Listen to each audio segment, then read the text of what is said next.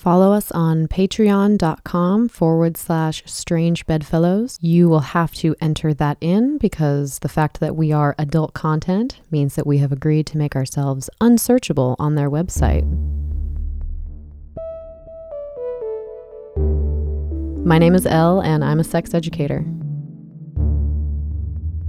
My name is Jen and I'm a private investigator. We want to learn more about ourselves. I'm like the boring vanilla one over here that's like, I don't do anything, but I'm curious. And the fact that we're both sex workers means that we have insight into things taboo. Trigger warning, if you're easily upset by this stuff, maybe take a break. I have a feeling this is going to be weird. Sex and politics make for some very strange bedfellows. I just received a message from a follower on Instagram who said that when she used to dance, girls were always spraying hairspray on their thighs and pussy to, quote, keep from sweating, ? I've never heard of that one. That sounds like a really bad thing to spray on your pussy. Well, I know that if you put, okay, so deodorant, you know the deodorant trick, right, for ingrown hairs? I've heard of that, but what does that mean? Okay, so if you're shaving your bikini line and people are always like, why don't you have ingrown hairs everywhere? And it's because you use stick deodorant right afterwards, like when you get out of the shower. And that keeps the hair follicles from getting clogged. Oh, interesting. For some reason. That's an old interesting. stripper trick. Huh. Keeps the hair follicles from getting clogged. But aren't you clogging them? I don't know why. It just works. Interesting. I've never tried that one. I have definitely seen women use Sharpie to cover their chipped black nail polish. Oh, you can do that with your shoes too. Yeah, you can color in your black shoes or your boots if you have them as such. I was using a bleach wipe to clean my sneakers because I dance in Converse. And I just like kind of drag my feet all over the place like a baby gorilla. So not really, but like my shoes get beat up really bad and there's drag like filth on like specific spots. So I was like actually wiping them off, like cleaning them. And it took, as they call it, elbow grease, quite a bit of effort, elbow grease to get them clean. And I chuckled to myself because I thought, wow, I'm like a grown up cleaning my fucking shoes instead of just buying new ones. Which a lot is something some people just do when you have expendable income is like, I'm going to buy new sneakers because these ones are dirty. And that's a waste of money. Are you one of those people that that organizes your, like has a super organized stripper bag with like everything in Ziploc bag, like costumes all like in Ziploc bags? Have you seen those people? Yeah. I'm jealous. That's fabulous. I don't do that. I have never been one to be that organized. My mother can attest. Yeah, what do I have in my stripper bag right now? I have like probably some like empty joint tubes and some ash in them and some half-eaten like organic granola bars and a bunch of rubber bands, and there's some ones in there. And I don't buy expensive lingerie because it's just going to get destroyed. I'm really finicky about some things, but not my stripper bag. Apparently I need to go through it. I have better mental health when I have an organized space, but it's just like the thing that just keeps getting like put off. Mine too. Yeah. Mine half the time like sits in the back of my car and just in between shifts until I'm like, oh my God, everything is dirty and disgusting and I only can wear my least favorite outfit for this shift. So now I have to drag this shit in and wash it, which sucks. I remember a dancer stripper I knew said that she after shift would wash her thongs, her little bikinis in the shower with her. Like she's like, oh, you just hand wash them while you're in there and just hang them up and they dry overnight. She's like, it saves soap and water and you just get it done. I'm like, oh my God. That's a nice theory. That I know. That only works if you don't have like a bunch of intricate, you know, like I don't want to I can't bring all my sweaters and my t-shirts in there because that's what I dance in. But if I had itty bitty gear, sure. Super glue. For just everything? Just everything. For like the bottom of shoes and stuff? Yeah, my shoes falling apart, or sometimes you can fix like a strap that way, but that's where a sewing kit comes in. Usually you can't. Safety pins. Safety pins. Too. I've had safety pins like open and stab me while I was on stage. I'm just like imagining like getting poked in the tit with one of those and all the Mountain Dew flying out. What? Oh, I'm convinced that that's what mine are filled with. Like whatever was in the break room fridge in the nurse's lounge at the surgery center. You have a good boob job though. I know. But okay. I'm just like, I just joke about it though. That I'm like, okay, well we got half a bottle of half and half and some Mountain Dew Code Red. And I think we got like Code Red 500 cc's worth. Let's do it. Let's do this. Mini mouthwash. I have a little mouthwash thing. Oh, that's a good idea. That is especially if you smoke cigarettes or anything else in between. Cause like, ew, I know what it's like to have customers that have just smoked and their mouths are all yucky. Like, I don't want to be that girl. I'm sure I've been like weed girl before. Actually, I left my perfume at home. And that's the thing. I was going to ask you. I was like, oh, you leave your stripper bag in the car? That's really shitty. That's dangerous. What if you get your window smashed? That's happened. And you lose all your shit. Yeah. So, someone stole my car. And yeah, all my favorite stripper shit went away. But now I just don't care. I don't know. I'm exhausted. Yeah. You have to like keep the it lowest priority. Where I do splurge, like, so I really have a thing for perfume. I just love perfume. I really do. The weirder, the better. I like a lot of men's cologne, but I don't wear that at work. I try to stick to really conventional smells, but I will not wear cheap perfume. Mm-hmm. I won't use those like Victoria's Secret body sprays or any of that stuff. Like, I only wear really nice perfume. Usually like Coco Chanel is like, I don't know. That's like my treat to myself because I feel like expensive. Like it makes me feel like, and I feel like also it like sets me apart a bit from like the girls that smell like Victoria's Cotton Secret. Candy or Love Spell, or coconut. That's so great that you say that, because my stripper spray is made by a lady named Rhonda from Vancouver and it smells like waffles.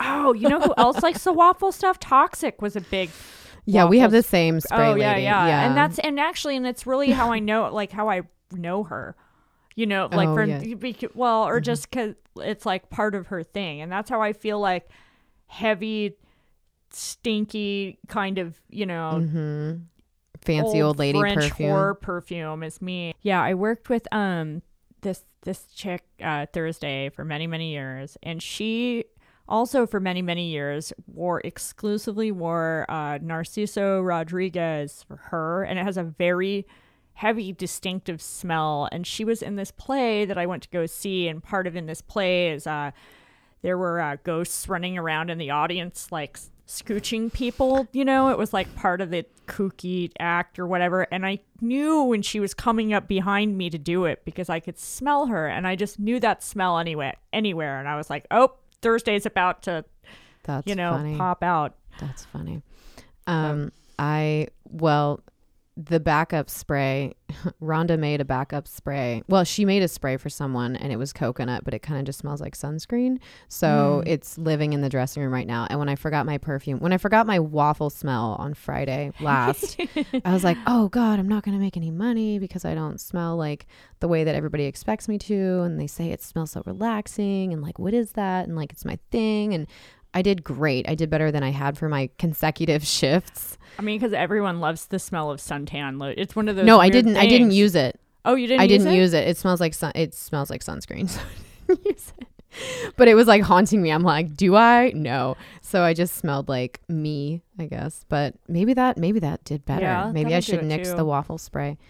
I love the smell of suntan lotion. I can't do it. I can't myself, do it. But I really admire it on other people. Yeah, I can't do it. What else do we keep in our bag? Oh God, get some freaking, okay. If you have like light brown to blonde hair, you should have some baby powder as dry shampoo, like some kind of talc, because dry shampoo is fucking expensive and you can just dump that shit into your hair the way you would with anything else and then just shake it out. Also, baby powder is a really good, cheap, deodorant. I'll pat that in my armpit sometimes, or if you're talking about chafing on your inner thighs, that. I've never had a customer complain. I've only had people say, oh, you smell like baby powder. It smells really nice.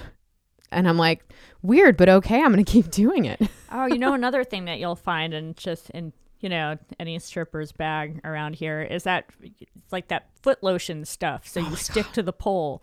Yeah, can you explain that? That's interesting. Okay, yeah, it's at least I know. Because they make pole grip that's like the tennis grip, right? It's for getting rid of hand sweat, so you can grip the pole better. Yeah, there's various and brands. then there's like iTac and all that, but that shit's pretty expensive for what it is. So Sally Hansen sells this like peppermint foot lotion. It's a sloughing lotion for dead skin, but I guess it also makes you grip the pole really well, like Velcro. It's almost a little too grippy. Like if you don't, sometimes like on a busy night, like it'll really build up on there and you gotta try to get that off, because it's sometimes sticking can be when you're not expecting to, be as dangerous as sliding when you're not expecting to. Oh, well, you'll rip your skin if you're trying to like twirl down. Or you'll jerk yourself and pull your shoulder out or something. But let me just say, I've never purchased or applied that stuff, but the fact that 50% of my stripper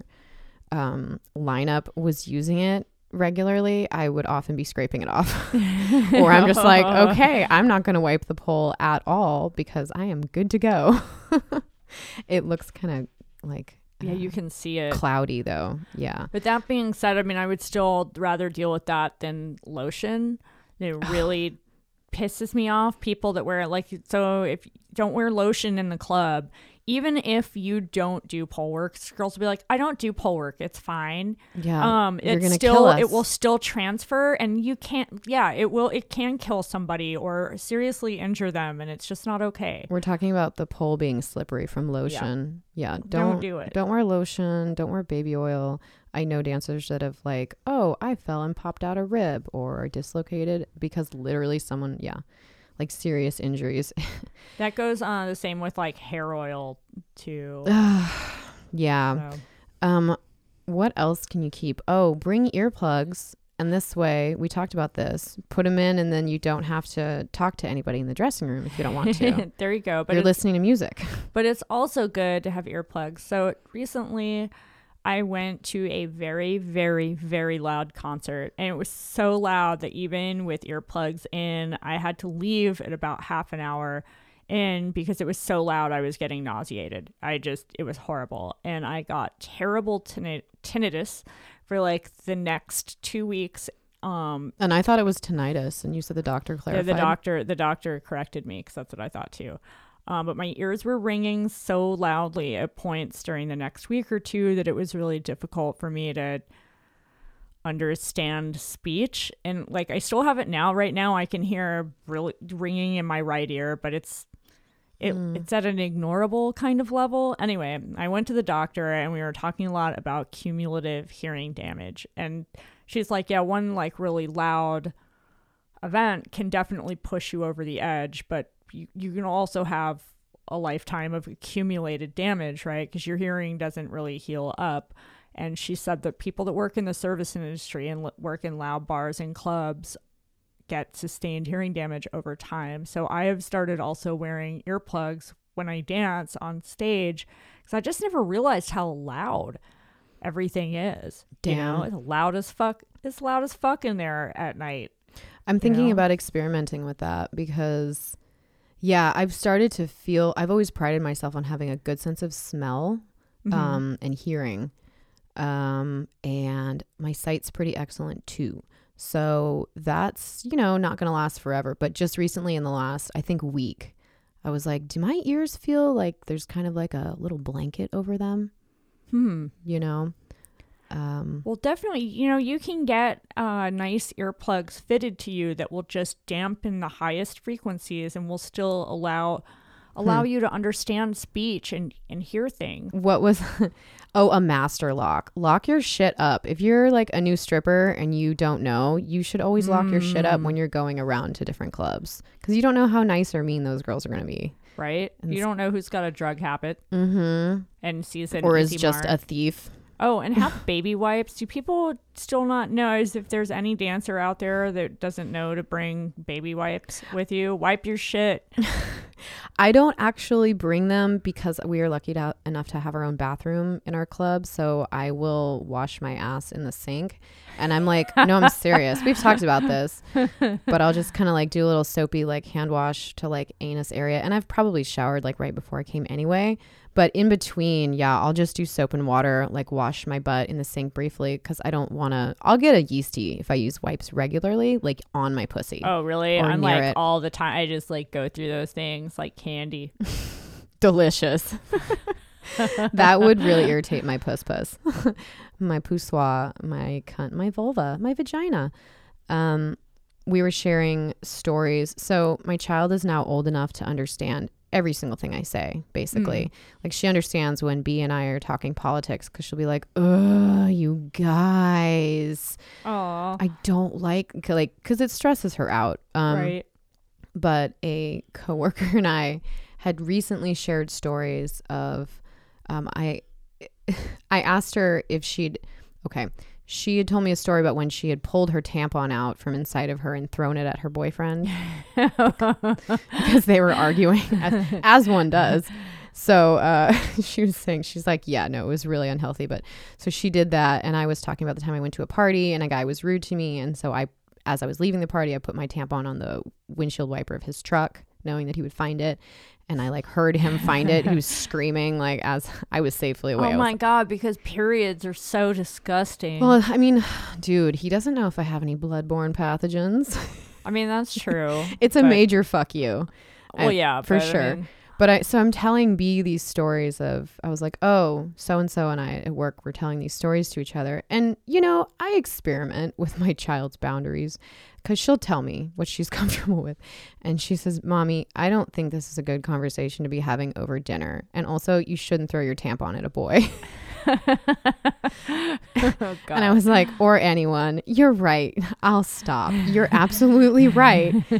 And I just forget about the things that I talk about over meals because it's normal to me.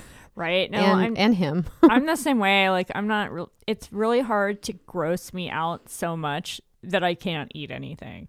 You can upset me and I won't eat anything, but gross, I mean, I'm okay.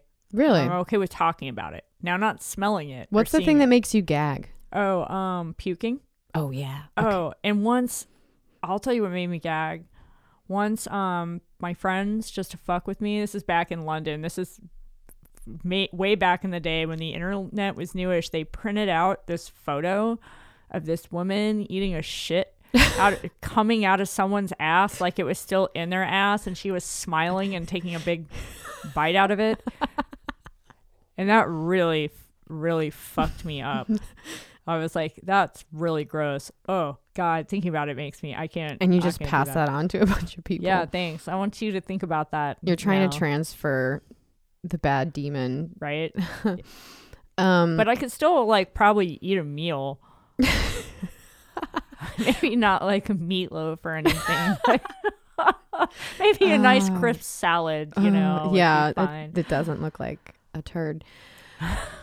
So we want to hear from you, strippers / sex workers. Have you heard of the term a hoe bath, like a quick bath in the tub in between?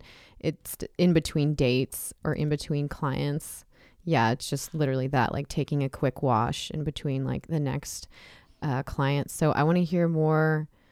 I want to hear more of what you do to keep clean or to keep fresh or keep hydrated. It's hard to stuff water bottles in stripper lockers sometimes because then I leave it for too long and I'm like, ugh. Okay, so we want to hear from you guys. Write pillow talk at strangebedfellowspdx.com. Attention service and sex industry workers. Seeking Space Yoga is dedicated to providing a holistic option for after your shift with new 3 a.m. and 4 a.m. class times. Seeking Space is rooted in empathy, and they've combined creative flows and experienced teachers to provide a safe, inviting space for any and all wishing to find peace on the mat. Need a little motivation?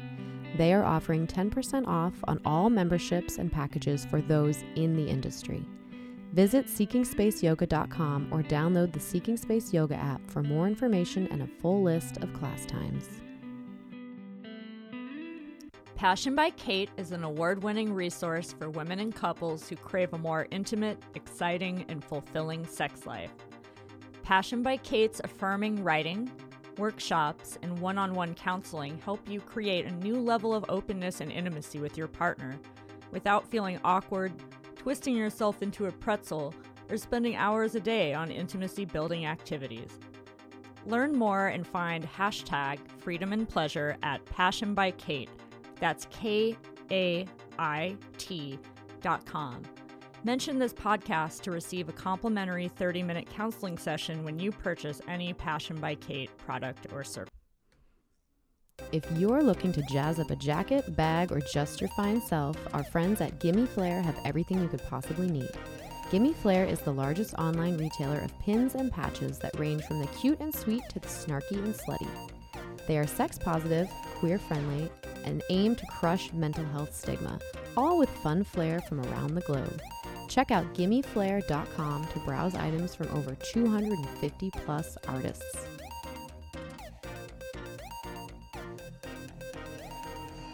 Welcome back to Strange Bedfellows. Let's do Bad Bitches in History. So, have you heard this story, Jen? Oh, no, I don't know anything about this. Okay, tutor me. Okay. Here's some old Portland lore. So, in 1882, when the main part of our story takes place, Portland, Oregon was divided into 3 cities. There was Portland, East Portland, and Albina.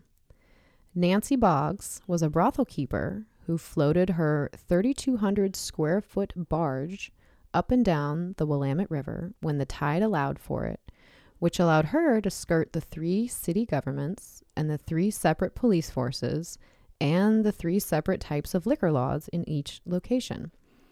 She's been named as a entrepreneuse by some historians and was known for moving her floating brothel dozens of miles between the north neighborhood of what is now Linton, Oregon, and the south part near Oregon City, collecting customers and regulars from these locales.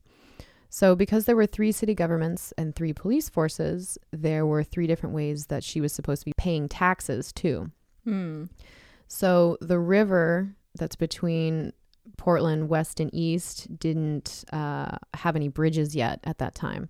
Portland police has a long history with being on the take from organized crime, which included the prostitution and gambling venues that often wanted to avoid the heavy taxes placed upon them by the city.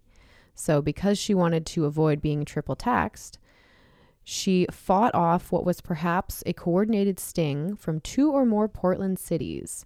She blasted scalding water and steam from the top of her barge at the police.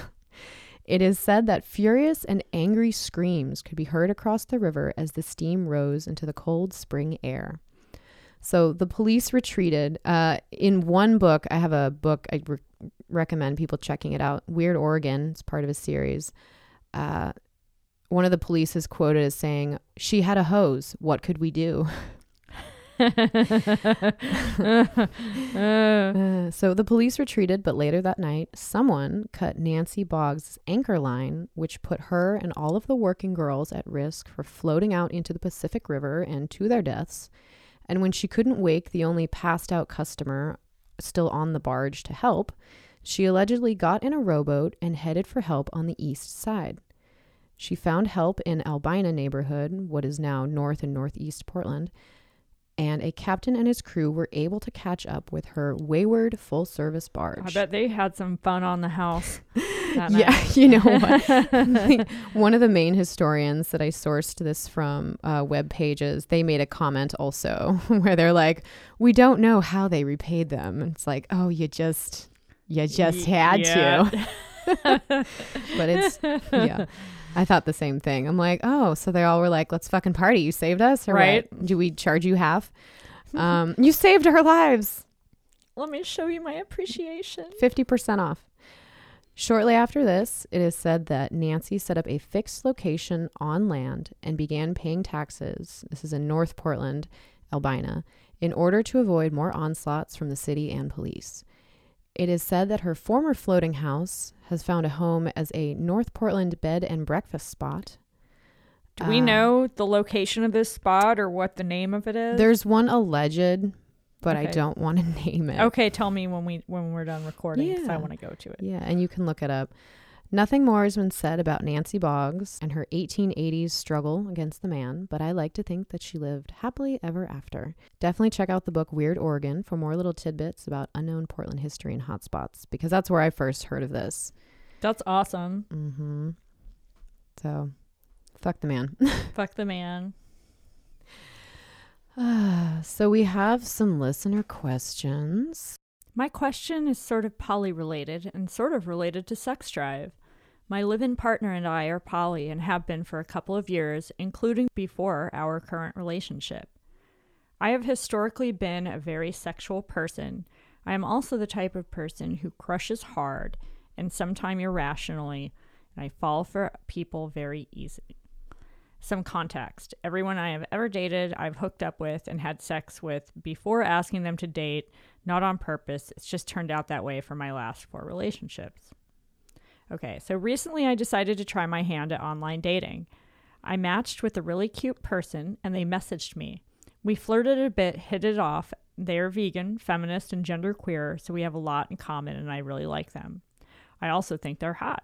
That helps. That helps. On our second date, we saw a gig, kissed quite a lot, and I ended up going home with them and we fell asleep spooning. But here's the issue. Normally I would have woken up feeling really horny, but I felt kind of ambivalent, which sucked. I've seen them twice since then for long coffee dates where we have had excellent chats and kissed goodbye, but it just hasn't felt electric or made me feel all strung out and crazy like I normally do when I crush. Live-in partner thinks this is a good thing because they get a bit frustrated by the normal rush of new relationship energy I get with the new partner, but I am feeling a bit down and stressed. There's no doubt that I like this new person in my life, but I'm not sure I want to sleep with them even though I could and even though they want to. I want to, if that makes sense. Live-in partner and I are not having much physical stuff at the moment, so some casual sex would be great, and new love interest person is also kinky, which I am too. I don't know what to do. Should I try being sexual with them and see if my libido kicks in? Or should I just accept that the chemistry isn't there? Could it be because I have always had sex, usually drunk sex, with my partners before dating them, and maybe I'm second guessing myself because I'm not used to sober dates prior to a first sexual encounter with a partner? Wow, that sounds so dysfunctional. Anyway, hope you have some ideas. You might just not be attracted to them. Yeah. I mean, that's what I'm thinking. Like, maybe person's going to end up being a great friend. And maybe a bit of a titillating friend, but just a friend nevertheless, you know? The thing I hear in this question is, should I try to force this or not? Yeah. Nah. I mean, we've all been there. We've all dated somebody that it's like, wow, this is so great on paper and this person is awesome and I should be wanting to fuck this person. There's nothing wrong with them. They're hot. And you just don't want to fuck them. Yeah, I feel that way about a couple of my closest friends. Where I'm like, man, it's too bad I don't want to fuck this person because we have so much in common. Right? Yeah, no. That's happened to me. That's happened to me lots of times. Good for you on Has It? Yeah. Oh, yeah. Really? Yeah. I remember dating this guy, this is like years ago, that a friend set me up with because I had seen his Facebook photo and was like, wow, who's that really hot friend you have? And he was really hot. And we liked all the same thing. You know, we were both into metal and punk and shit at the time. And he was really cool and really funny and really sweet. And I just didn't want to see his dick, you know? Yeah. I just didn't want to do it. It's okay. I actually forced myself into those a couple of times because I was like, also where I was at, I was poly at the time and I thought, well, this is what I'm doing right now. I just want to experiment and have lots of sex. And like, I did have some sex with people that the same, like similar. I was like, oh, they're attractive. Like they have good hygiene. Like I like their beliefs and values and all this shit, Right. whatever. And I'm comfortable and I feel safe, but just no fire. Yeah. So, and I had a couple of sexual experiences with one person, and like this person looks like they could have been carved out of marble. Like, we actually broke the bed. Like, the bed, like, one of the boards snapped, and it just ended it right there. But it was okay, because I was like, this was, like, fun, but I wasn't going to come. That's for dang sure. Good for you, listener, on not just doing the drunk hookup thing, because that can be risky and that can be unhealthy, right? Depending on the person. And that's a little bit of a warning sign for me too. Like, do you have to get drunk to hook up with somebody? With a lot of people, you know, I was sober for a while, and that was a really big thing for me after being sober when I had never been sober before, is that I realized I didn't know how to initiate sex or even have sex if I wasn't on something. You know, that's important. Yeah, so it might just be a relearning, and it's totally okay that, because it seems like this person might be comfortable with this pace of things as well, and you could actually even talk to them, say, I've never actually gotten to know someone in this order of events. So I kind of want to let you know where I'm at, and I don't know if I want to have sex right now. What do you think? I don't know. It depends on your relationship. Yeah, and you're not obligated to have sex with this person. You don't owe sex to them. And it sounds like they already probably know that. So, I mean, I don't want to like project too much, but good for you on redoing how you build your relationships in a more healthy way. And I think a lot of it here, it just sounds like you might want to force things. I mean, maybe you could have awkward sex and break the bed and still be cool with them like I did. I hope they never hear this, because they'll be like, wait, you weren't that into me? Well, they knew I wasn't that into them. Never mind. They know that. Aw. It's okay. They took it really well. Just, you know, can't force a thing. No, you can't. No, you can't. So our next question, this came to me from someone on Facebook. And I actually went to my Instagram to source responses from folks, and I got the okay to share it in the written piece. And I'm going to share it in the show also, because all of these people who responded, they were very eager to share this. And I told them going in that I was going to share it. So I feel like consent has been well given in all ways. And it was also kind of cool because in talking with people after they gave their response and I thanked them and asked if I could share it, they would say yes and then share more and be like, wow, I really realized a lot. Thanks for asking. Oh, wow. So we'll go through these. These are really fun. The question is, why do some people call their partner daddy? Why is that a thing? Yes, please fucking explain that to Jen, because I missed out on the whole daddy thing. Like, I don't understand. Like, I just don't know what it is. So You never participated? No, I don't know. I mean, I had a really good relationship with my dad. And I don't think that this is related to that at all, but it just sounds kind of weird for me to think of calling somebody daddy. I struggled with it at first and I've only used the term daddy with 2 of my most recent male partners. And before that, never, ever, ever. And I would like shudder at it because I made the same association with my dad. Right. Okay. But we'll go through these. So these are responses from our people surveyed.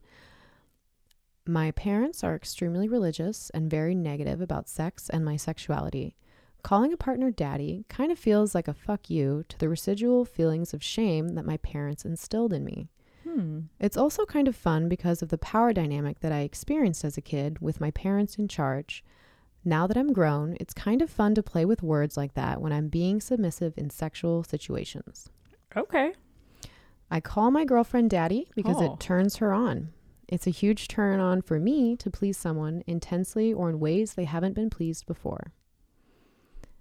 These are from people of various genders and ages. I call my partner daddy. We have a very healthy sex life, and this is the first partner I've ever had where I enjoy our intimacy wholeheartedly, and I believe it's because of his dominance and my willingness for it. Calling him daddy only happens during sexual activities or if I'm being a little brat and want to get a rise out of him. For me, calling someone daddy is less about them being an actual dad. They can be male or female. It's about the power dynamic exchange and the ownership of a caring, compassionate dominant. Being a little girl is the ultimate release for me because it takes me back to a time when pressures of life didn't exist. Here's a different one. I actually love calling my girlfriend mommy when we fuck and play. I am currently working through sexual trauma, and calling her mommy and allowing her to top me has helped my brain make the connection that sex and dominance can come from a loving, nurturing, and caring place. It has been a fun and kinky way to add an extra level of care in our sex life. So, trigger warning, this next one gets dark. Okay. I call my husband daddy because I don't have any dad whatsoever, and any other man in my life has been a sexual predator. My mom married a sex offender. So it's the first time in my life that I've been able to associate that word with love, trust, and protection. Damn. Next one. I call him daddy because he takes care of me, supports me, nurtures me on many levels, and I'm lucky enough not to be working right now so that he takes care of me that way also, financially. Oh, cool. I know, right? I need that kind of daddy. That's That's exactly the daddy I want in my life. Right? Would you have that relationship for that? Call him whatever the fuck he wanted if he paid all my bills right now. Let's see. I call my partner daddy because my real birth father is in the local kink community. He heads a board and teaches classes about consent and polyamory and goes by sir or master in his dynamic with his wife. I never actually called my dad daddy as a child, so when my partner and I initially discussed nicknames, that one felt the least weird to me. Okay. Yeah, let's see. A constant one here was, I use daddy when they take on the role of providing for me in some way. It gives them a spot of importance in my life. Or I use it sarcastically when someone is trying to control me. I mean, that makes a lot of sense. Provider. Like that really clarifies it right there, because that seems like there's like a nuance to that that was missing for me. Okay. Yeah, the provider thing comes up a lot. Yeah, okay. Let's see. And then this one also, my boyfriend and I were having a threesome and the other woman started calling him daddy. It was one of her kinks. And later when we were reminiscing, he told me how much he likes it. Previous partners have used it too. It turns him on and makes him feel good. So now I call him daddy in bed sometimes. It feels like a way to let him feel dominant in the bedroom besides calling him by his name only. So okay. That's also another really good tool. Like if you feel that your partner is wanting to feel acknowledged or like seen or recognized or validated, calling them daddy will do that. There you go. All right, here's a question. Can an older partner call a younger partner daddy? Oh my God.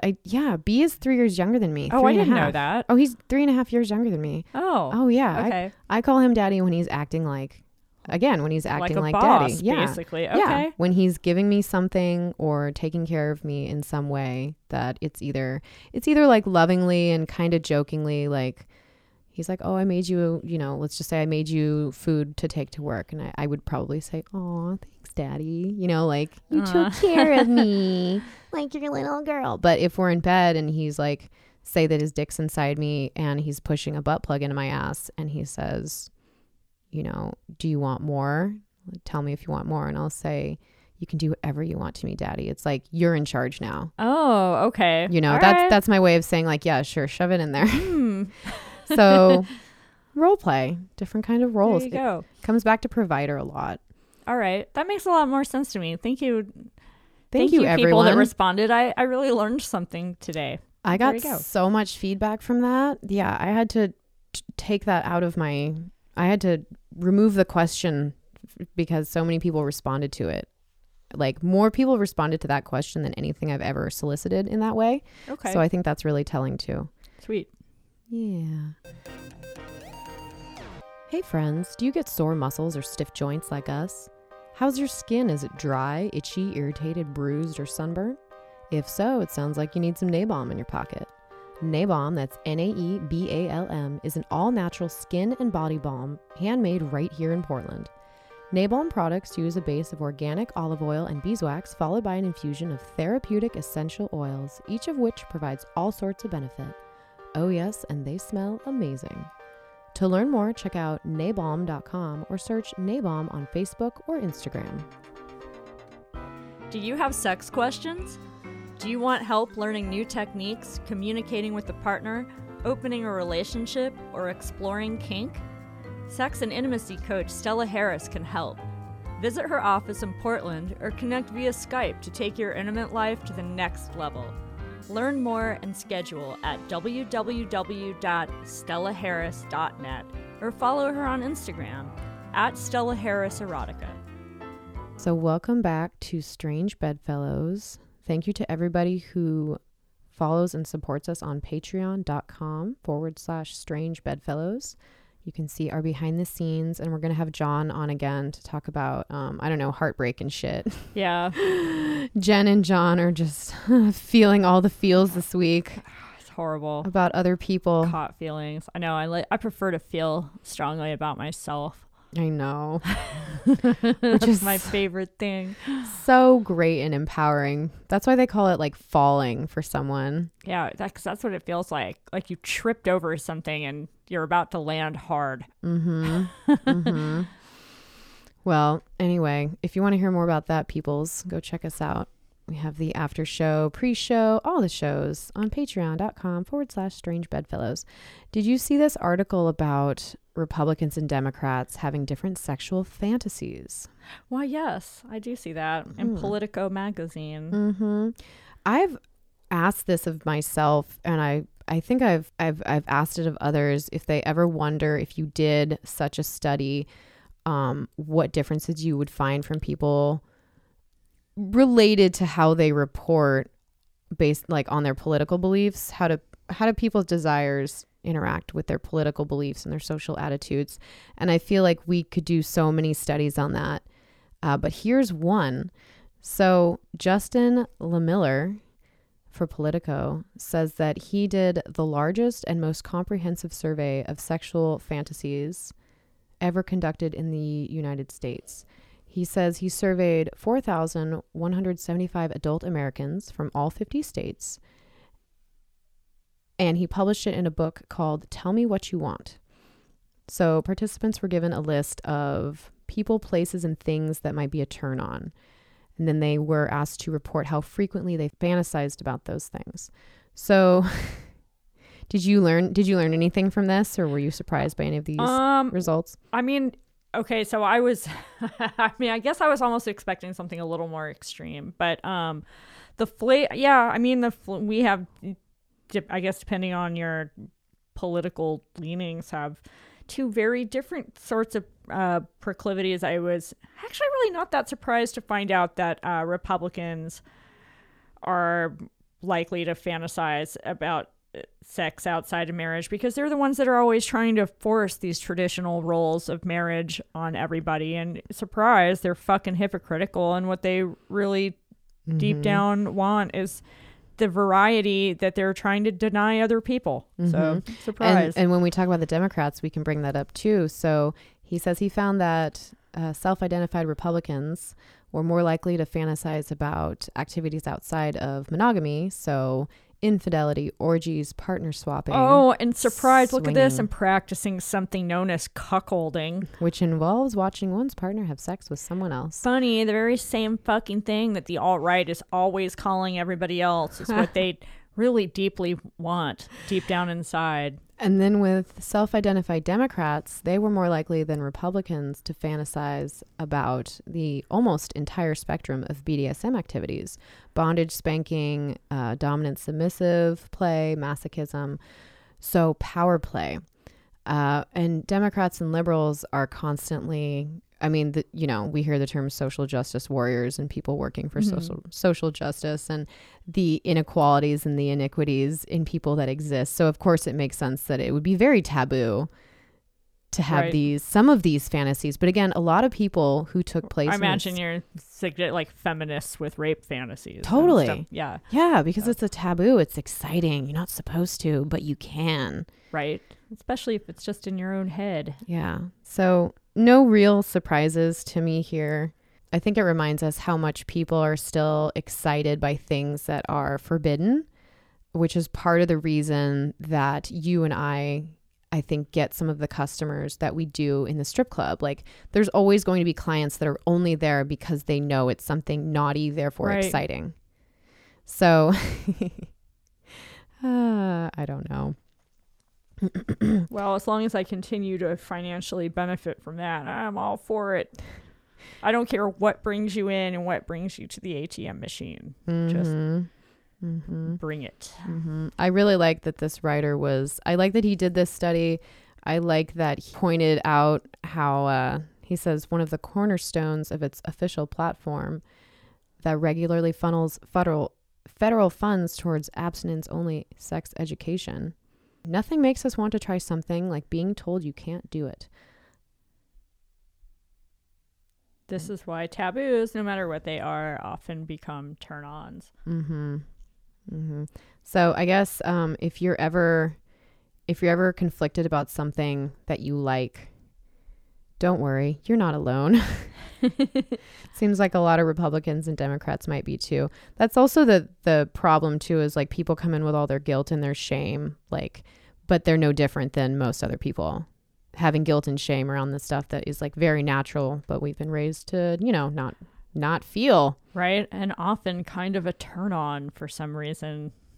I saw a girl giving a dance that was not, hopefully she doesn't work at my club very long, but she was rubbing her bare pussy against a customer's bare pussy. Wait, what? Excuse me. Right. Whoa. Well, you know how when female customers come in and they're not wearing underwear? Right. And you kind of your just club is so not that kind of club. Exactly. Either. Right. And I saw this the other night and I walked past and I said, hey, chill out. People can see you. But really, like, don't fucking do that in general, because she's new. And also I'm like, wow, you bareback with strangers at work? Damn. Right. So, but I also, like, when I saw what was happening, I was like, God, number one, that's really sexy, and I hate that I'm aroused by this. Number two, this is not allowed where I work, and I'm going to say something. It was very erotic. I was very conflicted, but like, God, that's such a like it's like a Catholic school thing. I know. I want to tell on you. I know. I want to be the hall monitor and tell on you. I don't want to tell on her. For tripping with this other girl in the bathroom. Jesus Sister Christ. Teresa is right outside. She could catch you at any moment, and then she'll have to spank you. Sorry. Well, and there was like 10 frat guys there clutching their beers that could see this, and I was like, great. Now what do they think is like par for the course here? Pull your pants down. Time to scissor. Can you imagine? All right. Well, with that, what? I think I might have just gotten. Hold on. This will be a big fucking deal. Fuck, I think I just got offered a fucking death penalty case, dude. Oh my God. Holy shit. Oh my God. Okay, sorry. It's okay. Let's keep that in. Everybody. All right.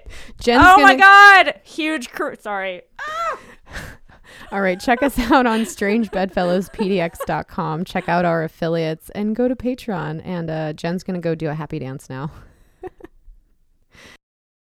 Hey, everybody. Thanks for enjoying our shorter episode. And please stay tuned to get an idea of what you'll hear by subscribing to our patreon.com/strangebedfellows.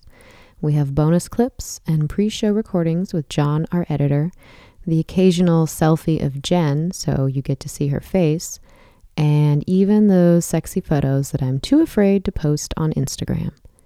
Join us for just $1 on patreon.com/strangebedfellows. So I want to hear about your gay dating adventures. My gay dating adventures. Not at this moment because we don't have time. Okay. But that's what I'm saying. I was going to be like, we're going to have to rack up some of John's brains and see if there's anything left in there of like my memories. Well, now you have this wonderful doggo. I know. He's bringing me out of the funk. But yeah. So no, cute. we can definitely talk about that sometime because I've had some interesting experiences.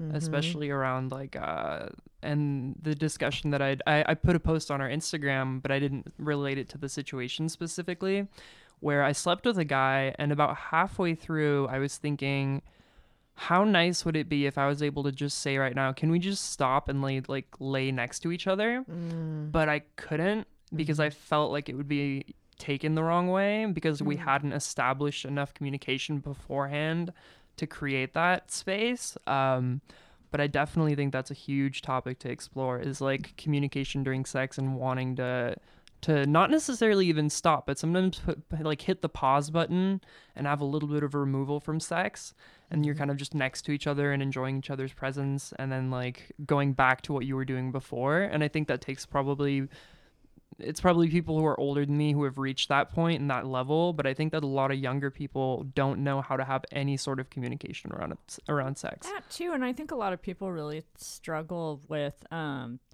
just the idea that you can have sex and not orgasm, and that can not even be the point. I mean, I think that's like a continuous problem for a lot of people. It's like is fucking without any kind of end goal. I listened to a woman say recently, and she was detailing her history, and her partner sounds like a real selfish piece of crap, and she says, you know, I don't come every time we have sex, but I would like to more. And I, in my heart, don't believe that she ever has orgasm with this person. Yeah. But I think she's too embarrassed, because a lot of us don't want to admit that. Oh, totally. There's a huge amount of stigma and shame around not coming when you're having sex. Like, to me, even like in the gay, like male on male relationships, like, I think there's still that dynamic is like, okay, like one person came, the other didn't. So it's now you're either in a position where you have to like push past that energy where you're like, wow, I just came and I'm tired and I don't want to take care of this other person. But you've kind of established that like you're both going to do something. And I don't know how to explain it, but like it gets frustrating when people don't communicate properly and then you don't get what you want. And I think that that's a huge problem around sex, is like people just not I seriously think everyone should be handed a checklist, kind of like Elle showed me, those like BDSM checklists where you like check everything off. And it's like, imagine if people did that, how radically the world would change in terms of discussions about sex. Like, it would no longer be this obscure like, oh, like sex is like this like funny obscure thing that like it's different every single time. And of course it is different every single time, but like to have it so obscure and not talked about in society that it becomes mysterious to the point of being damaging. I think that there needs to be a lot more light shed on people's communication during sex, and that's an exciting space to explore, because now we're in a space where people are less judgmental about sex than they were 10 years ago. What's happening as a result of the Me Too and the Kavanaugh and the phrase regrettable sex, which is a great phrase, by the way. Regrettable sex. Yeah, because I've had so much of that. I've had a lot of that too, and sometimes people do tend to frame it as a victimization when it's not. And I see this happen when they have like multiple victimizations throughout their life, and they'll maybe focus on this one because this is the easiest one to focus their energy on. And they'll say to this person like, you raped me, and the person's like, oh my God, you never told me you didn't like what was happening. Yeah. So how do I know to stop? So there's people, particularly women that I talk with, and probably surely men and people of all genders, like what you totally just said, John, been in that like, position, right? Where they're like, I'm just not going to tell the person I don't like this, but I hate what's happening, and I'm going to internalize it. Oh, absolutely. No, I had a guy who I was making out with, and I thought it was 100% just going to be making out, because I wasn't even expecting to make out. We were just hanging out on my couch, and then he kind of just starts pulling down my pants, and I was hard, but like, he started blowing me, and I was like, about a minute into it, I realized that I had disassociated from the situation, and I was kind of just like going with it. And then he noticed that I stopped moving completely, and he was like, hey, are you okay? Like, do you want me to stop? And I was just like, no, you can keep going. But I said that out of anxiety, out of the anxiety of, does it become a confrontational situation if suddenly I say, no, I don't want this, and then this other person who I know has a lot of anxiety and a lot of OCD issues, where like they might start to like thought spiral or feel guilty, feel rejection, and I don't want someone to feel that. So you put yourself in this position where it's like, I'm just gonna go through with this and it's gonna be fine, and like I don't want this person's feelings to get hurt, so I'm gonna just like kind of let it happen. And it made me think of the Stormy Daniels quote when she was talking about having sex with Donald Trump, and how when someone asked her, did you feel violated? She said, no, I didn't feel violated. It was consensual. And I kind of just got through it. And she kind of talked about that. She kind of talked about the fact of just getting through it, of like just it was what it was. I'm imagining that it was a short-lived experience. I hope for her. Here's hoping. God, I don't even want to know what that like was like for her. But anyway, bless her heart. Like according to like all of his ex-wives, he's like the most abusive person, and I imagine that he's probably a different persona when he's around like sex workers. I'm sure he's worse. Yeah. Imagine. I mean, we see how he is in public. What's he like in private? I'm sure he's worse. And he tried to pay her like take it. Yeah. I think the only reason she probably couldn't admit that she had taken any money is like because then it would be, I don't know. I feel like she was trying to build some kind of integrity where she's like, I did this exchange and it wasn't because of money, but like I'm hoping she actually took money for it. I was hoping that too. she was doing the long con, which was like kind of, you know, sleeping with him, establishing a relationship where he might become her sugar daddy. Like that's what I thought she was doing. Or like invest in one of her companies exactly. or something. There was rumor that she had perhaps made this connection so that she could be featured on his Apprentice show, which was new at the time. Oh yeah. And then it was determined that there's no way whatever channel, you know, hosted that was going to have like a porn star on. So it was a hard pass. Yeah. And there was theory that because he had maybe agreed to, I'll let you come on the show if you sleep with me, and they didn't go through with his promise, that she had, you know, held that as a resentment for a while, especially if he didn't I would pay her. fucking hold that as a resentment. Especially if he offered to pay her and then she said no, thinking she'd get this like TV deal. Yeah. But I don't know that any of that is true, but that was a theory. Yeah. So that, I mean, I'm sure that he's used his positions with like TV companies, and I mean, we don't even have to get started on the fact that he like has those modeling agencies where he just walks into dressing rooms and like just of young whatever. girls too, like the contestants who were like 14, 15 years old, and he's like, he bragged to like people about it. He's like, I can just walk right in there and walk right out, and like, and it's just like, it's so disgusting to have a man with that much power be that much also have that much toxic masculinity, and seeing how that expresses itself. And so we all agree he's bad in bed for sure. Oh, more than regrettable sex. Yeah, he seems very violent. But no, I agree. There's a really good search in a lot of people right now to find the tools in, well, if I don't want to have regrettable sex anymore, now that I know there's a word for it, or I want to prevent regrettable sex from escalating into a confrontation that is a sexual assault, how do I start asking for things? And I just wrote a piece for Romper, and I don't know what title it'll come out under, but it's actually, I don't like that, how to ask for it when you haven't before, especially after postpartum. The idea is a lot of people's sexuality changes quite a bit after they give birth. For me, that was true. A lot of people, that's true. So my editor had asked for a piece on how can we get postpartum people to feel comfortable asking for things that will help them orgasm or feel pleasure, especially if they were faking it before. And so I'm like, all right, I got you. But how do we expand that and give these practices to every single person who needs help asking for it? Yeah.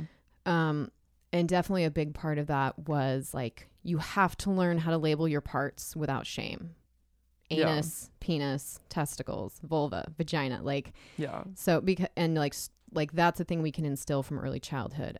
You can practice phrases like, how about you blank, blank instead? Yeah. It took me 4 years of having sex with this one person who I really liked and had a good time with, but he would always pull my ass cheeks apart when he was fucking me. Like, whether or not I had to shit or fart before, I sure did. Oh my God. But I never told him because I didn't know what to say. Yeah. I could have honestly just tapped his hand and said, can you do this instead? And like shoved my butt cheeks together, because that actually feels way better to me most of the time. Plus you're getting more like friction. Yeah. Anyway, there's more pressure too when you shove them together. Yeah. Basically. It took me 4 years. I think when they do that though, it's because they want to look deep inside your they've asshole. also I mean, no, I'm serious though. I think that's like the... That's also possible. That's when you shift positions. Let me gaze or into your eye. But like so many people. Sorry. Oh my God, your third eye. The eye of Soren sees all. Oh my God. My other brown eye. But yeah, but how many of us are just afraid because we jump to, I don't like that, and then we disassociate or just try to get through it instead of just saying, can you do this instead? How about instead of pulling my butt cheeks apart, you turn into Ryan Gosling instead? Sorry. Okay, with that. Pay my phone bill while you're at it. Thank you. Oh, God. All right. Thanks for doing the after show, everyone. Thank you for having me on. Yeah. Where's people check out your Instagram? Metric.cafe. Metric.cafe is me on Instagram. Cool. For more Strange Bedfellows, check us out on patreon.com/Strange Bedfellows and become a supporter for access to behind the scenes material and extra content. My name is Elle Stanger, and you can find me at stripperwriter.com and on Instagram at stripperwriter. And my name is Jen. You can reach me on strangebedfellowspdx.com.